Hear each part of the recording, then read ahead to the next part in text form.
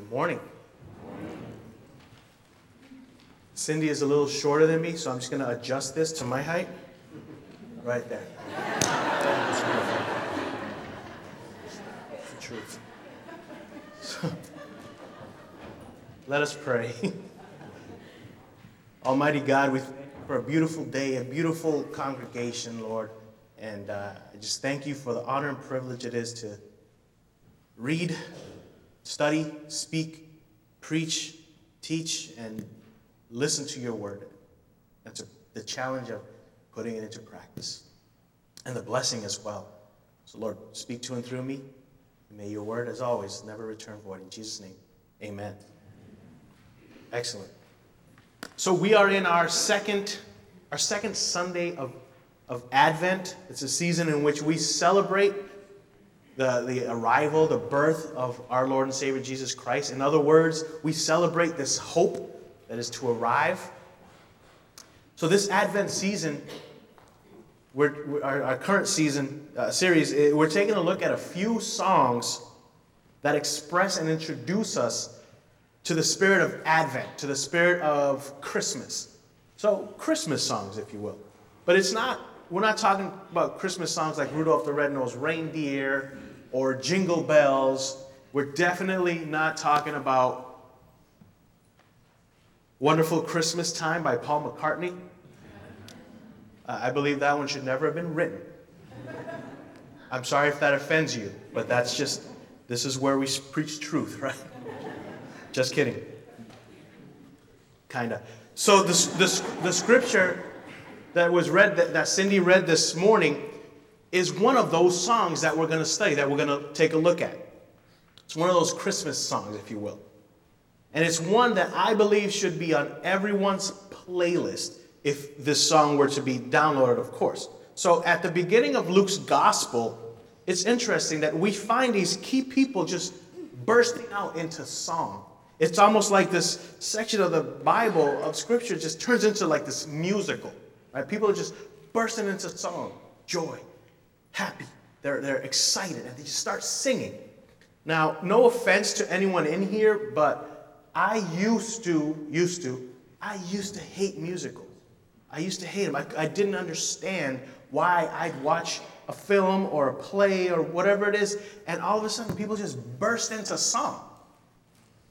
There's a dialogue, there's character development going on, and all of a sudden they start singing. Somebody just starts singing in front of a whole bunch of people, and then the people behind him or her are just like choreographed, like singing along. And I'm just like, that's not realistic. Like, when did they practice this? They've never even met. When did they rehearse this? This is just not real to me. And then the song's over, and everything just continues the way it was. The dialogue continues, the production continues. Couldn't understand it. I couldn't understand how two rival gangs would face off against each other, right, with weapons in hand, and then they'd have a sing-off and dance-off. And then they finish, and they're just like, they walk. And I'm like, you had so many chances, right? I had a violent upbringing, so I'm sorry about that. But now I'm okay with musicals. I don't mind them. I understand them. Okay, I get it. I get that music conveys a message that cannot be expressed any other way. I understand. I understand the power of music. It is powerful. My wife sang a song when we were getting married. Did you just hit my wife? My wife sang a song at our wedding after she finished her vows. So, she's standing on this side, I'm standing here, the pastor here, everybody, beautiful congregation filled with folks. And after her vows, the pastor was about to take the mic and say, and just take the mic and continue with the ceremony. And she says, "But I'm not done. There's more." And all of a sudden, it's like, oh, an infomercial, right? And so she starts singing. She bursts out into song. And she's singing this Celine Dion song, "I'm your lady, you are my man." I'm not going to sing it. You're welcome, right? And at the time, I'm just like, wow, this is so inappropriate for the church right now. Because I was very strict back then, like extremely like, no, this is inappropriate, right? But just check this out. The song is so powerful. She sang it with so much passion, so much love for her handsome, gorgeous husband to be. So I say some jokes, and then I say truth. That wasn't one of the jokes. And she's singing this song, and there's people, I kid you not, and we only know this because we saw the video afterward, there's people around going like this as she's singing this Celine Dion song to me. And they're like, And I'm like, do they realize that this isn't a hymn or a worship song? But that's the power of music. It took them and it kind of like transported them to, they just started worshiping Jesus. And so I understand the power of music. So I want to try something. Music is so powerful that it can take you back to a moment in time, right? I'm going to try this with you guys. I'm 2 for 2 so far. Let's see. Finish the lyrics, right? The best part of waking up is... Right, another one. I don't want to grow up. Exactly. So I'm pretty sure that for some of you, just completing or just hearing the jingle or it took you back to a moment in time. Maybe you remember the commercial, or you remember what you were doing, or you remember pointing at the TV and saying, I don't want to grow up, Mom. I want that toy, or whatever it is. You're taken back to a moment. That is the power and the impact that music can have. Now, the same can be said about taste and smell and aromas and things like that, but music is on a whole other level, right? A whole other level, because you can pause, you can rewind, you can play it back, you can add it to your playlist, and it can temporarily, you can vibe to the music, right? It can temporarily transport you to another era, a childhood memory of yours, or it can help push you through your current situation. And that is exactly what Zechariah's song, which was just read, that's exactly what it has done for me as I study this passage. So I'm kind of taking a different approach to this. I'm not taking the song and breaking it down and talking about what each thing means theologically and everything. I kind of want to focus, because what impacted me is focusing on what was going on before, what was going on around, like the reason for this song. That is what really, truly ministered to me as well. And I want to share that with you. So at first, what is going on? Zechariah was a priest at the time. Luke chapter 1, verses 5 and 7, I'll summarize. It says, he and his wife Elizabeth were righteous in the sight of God, observing all of the Lord's commands and decrees blamelessly. But they were childless because Elizabeth was not able to conceive, and they were both very old. One day, it's Zechariah's turn to burn incense in the temple of the Lord. So then I'll read Luke 1, 11 to 13, and then I'll skip down a few verses. Then the angel of the Lord appeared to him, standing at the right side of the altar of incense. When Zechariah saw him, he was startled and was gripped with fear. But the angel said to him, do not be afraid, Zechariah. Your prayer has been heard. Your wife Elizabeth will bear you a son, and you are to call him John. And he goes on to talk a bit about John. And then verse 17, angel says, and he will go on before the Lord in the spirit and power of Elijah, to turn the hearts of the parents to their children, and the disobedient to the wisdom of the righteous, to make ready a people prepared for the Lord. Tremendous encounter. And so in the very next verse, Zechariah shows a little bit of doubt to the angel. He shows a little bit of doubt. And at verse 19, the very next verse, the angel silenced Zechariah until the day of his son's birth. His son John, who we would come to know as John the Baptist, right? So as sort of kind of a punishment in a way, John is silenced for 9 months, 9 whole months. For 9 months, Zechariah could not speak. Can you imagine that? Not being able to speak for 9 whole months. Sometimes we wish that on certain people, but imagine that for yourself, right? Not being able to speak. So our passage this morning, it picks up right at the moment of John's birth. In other words, at the end of Zechariah's silence, at the end of that punishment that he had. So all of a sudden, there's this burst of energy, there's this burst of excitement, passion, and joy. And the Bible says that Zechariah is filled with the Holy Spirit. Zechariah can now speak, but he doesn't just speak. He sings. He sings, and he doesn't just sing, but he prophesies. I want to pause there for a second, because this is huge. If we back up just a little bit from this scripture, we realize that up until the time that the angel Gabriel spoke to Zechariah in the temple, up until that moment, there was 400 years of silence from God. He was not sending angels. He was not speaking through prophets. There was this long, super long period of silence. 400 years, God wasn't speaking. God was silent.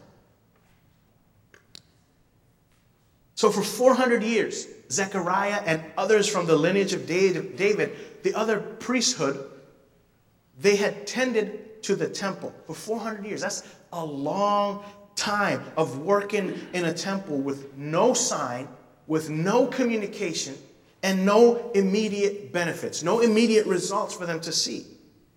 Zechariah's ancestors had served before him in the temple. They performed their religious duties for ages, and they never saw anything happen. They never saw the fruit of their labor. It's a long time. But now, all of a sudden, in this passage, those 400 years of silence is broken. Zechariah's 9 months of silence is broken. And what a way to break that silence, right? I'm not just going to speak, I'm going to sing. Go on with your bad self, Zechariah, and you sing. And what a song to sing. He bursts out praising God. So in this Zechariah song, so if you look at your Bible, right, you'll see there's like these headings, Mary's song and Mary visits Elizabeth. And then it says Zechariah's song.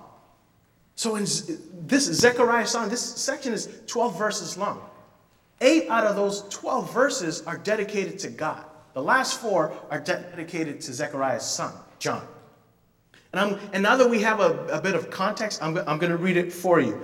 Reread it for you. In verse 68, Zechariah says, "Praise be to the Lord, the God of Israel, because he has come to his people and redeemed them. He has raised up a horn of salvation for us." This is Jesus. This is the King. "In the house of his servant David, as he said through his prophets of long ago, salvation from our enemies and from the hand of all who hate us, to show mercy to our ancestors and to remember his holy covenant, the oath he swore to our father Abraham, to rescue us from the hand of our enemies and to enable us to serve him without fear, in holiness and righteousness before him all our days." So this is all thanking God, praising God, and prophesying about God and Jesus.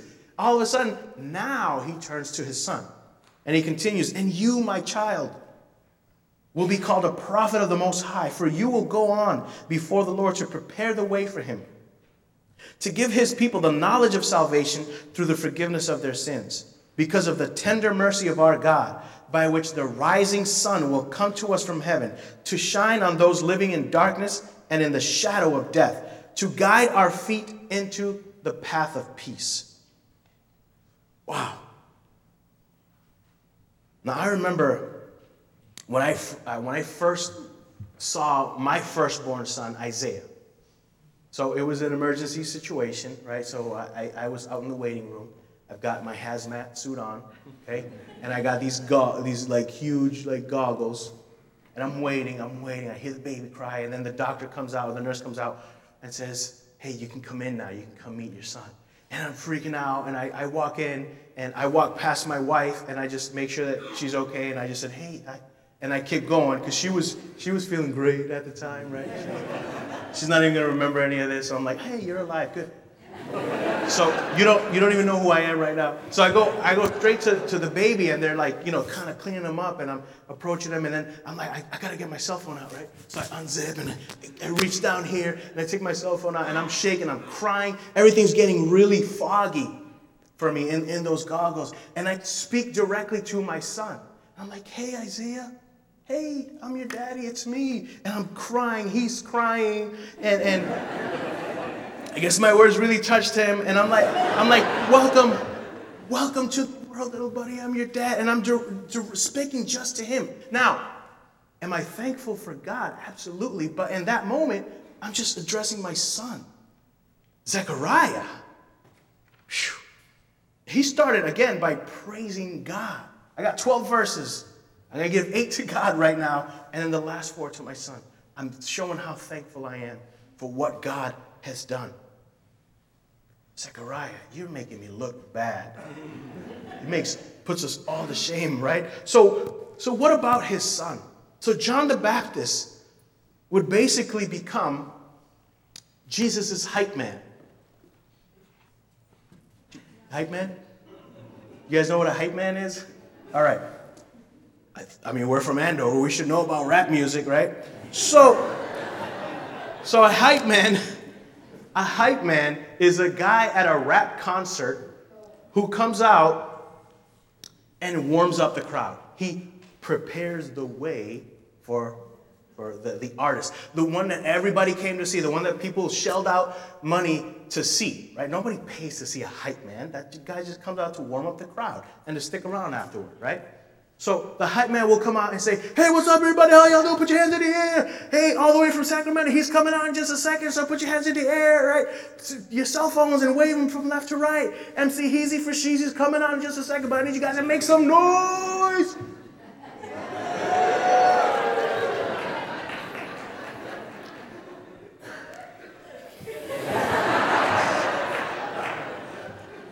I won't be rapping here. So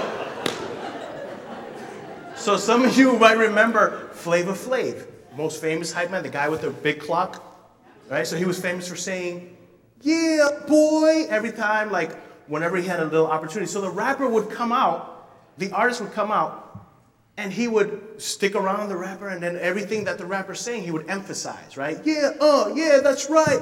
So I see this, and I'm like, John the Baptist is Jesus' hype man. Now, I know that's kind of a silly analogy, but if you think about it, it's kind of the truth, right? He comes out and he is preparing the way for the Lord. He's preparing the way for Jesus. And it's not just his words. He preaches basically, repent for the kingdom of God is at hand. Kind of exactly what Jesus said, right? Very first little sermon that he said was, repent for the kingdom of God is at hand. So he's just preparing the way for him.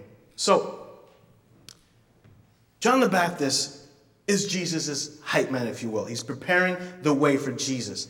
And the reason why I mention this is because Zechariah is praising God after his son's birth for all of what Jesus is about to become.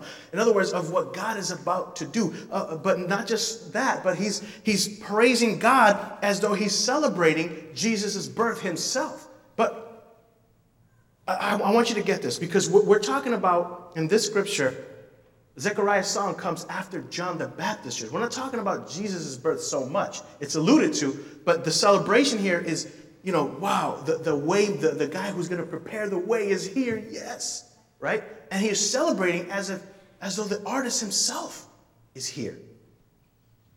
He's bursting out, thanking God with a confidence of what is to come. Now, didn't Zechariah, just 9 months before, didn't he doubt the angel of the Lord, saying, this is what we're going to do, right? Your wife's going to have a child. Wasn't his silence kind of like a punishment for his doubt? Now, here's what I would love for us to get from this here, is that yes, he absolutely doubted. Yes, there was a 9-month silence because of that doubt. What I want for us to understand is that there may be seasons in your life when you felt like you've had enough, when you feel like you're not really feeling it. You're not really feeling God's presence. You feel like as if though he's abandoned you. He's silent in your life. Now, it may not be 400 years or 40 years or 4 years, but it feels like that. Like God is so distant from you. Maybe you've been feeling like you're doubting. Maybe you've been doubting God's existence, or that God is for you, or you don't feel his presence. And so you're like, I don't know what my purpose is in life. Maybe you even go through life from one horrible situation, one painful situation or tragedy to the next. But I want you to get this. God's silence is never a reflection of his distance. Again, God's silence is never a reflection of his distance. He is always present. He is always working. He is always on time. He is always with you. Always. And he always holds true to his promises. Now, I just for fun, I looked up, because people have always said, you know how many promises are in the Bible? And it's always in the thousands. And I was like, what does Bible Gateway say? I use Bible Gateway quite a bit. And I was like, what does Bible Gateway say? And so I searched it. I said, how many promises in the Bible from God to us? And Bible Gateway showed 5,467 promises from God to us in all of Scripture. And one of them being that he will never leave nor forsake us. And that's Deuteronomy 31:6. Can we praise God this way? Can we praise him this way? Can we burst out into song praising our Lord and Savior Jesus Christ with passion, with certainty? Now, there's an interesting parallel here. The very first song that you'll find in the whole entire Bible came from Moses way back in Deuteronomy chapter 15. And this comes after Pharaoh and his people were chasing Moses and the Israelites. And so you remember parting the Red Sea, okay? A lot of us know that story. And so Moses and the Israelites cross through. They get to the other side. And then Pharaoh and his chariots are still chasing. And then the waters come crashing in. All the bad guys, right, are destroyed pretty much. And so the very first song comes right after this. Moses bursts into song praising God for helping him and the Israelites cross the Red Sea and destroying Pharaoh and his chariots and his men. This newfound freedom that those Israelites received came after, this is the parallel, 400 years of slavery to Egypt. 400 years of slavery and oppression to Egypt. Moses' song then was praising God for what God had just done, what they had just witnessed God do.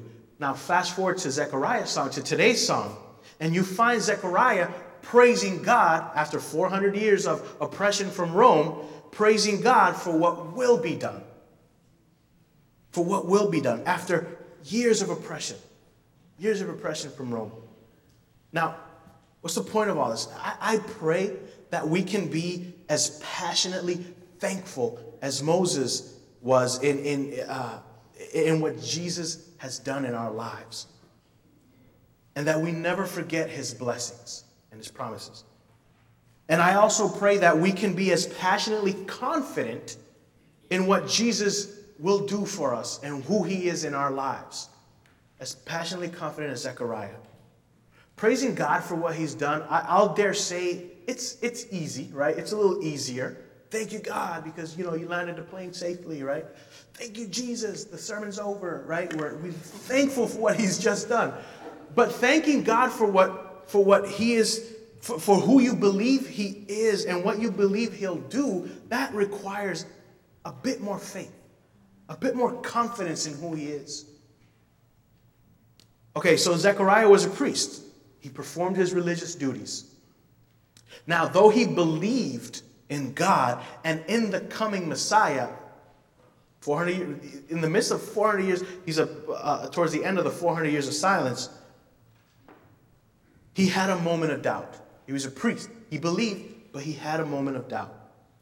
But in those 9 months of silence, they didn't just birth John the Baptist and Jesus as well, but also a transformation in Zechariah's life that took him from believing to knowing.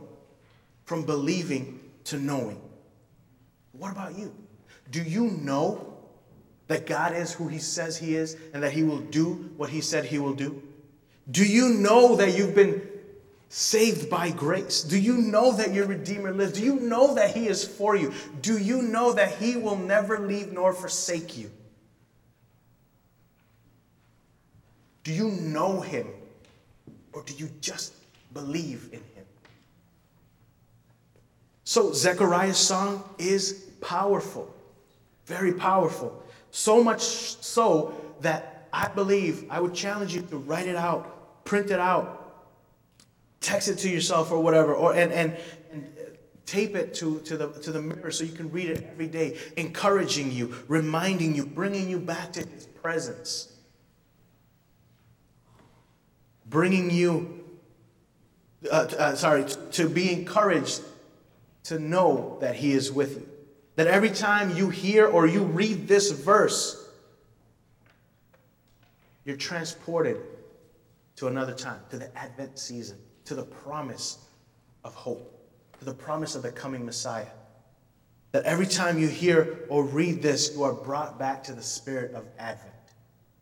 And that you can be pushed through a current situation. That no matter where you are in your life, how dark it is, what's going on around you, that a song like this song can help you, help transform you. Not so much the situation around you, but you. So I encourage you to put Zechariah's song on your playlist, right? Now, what if we celebrated the hope of Jesus every day?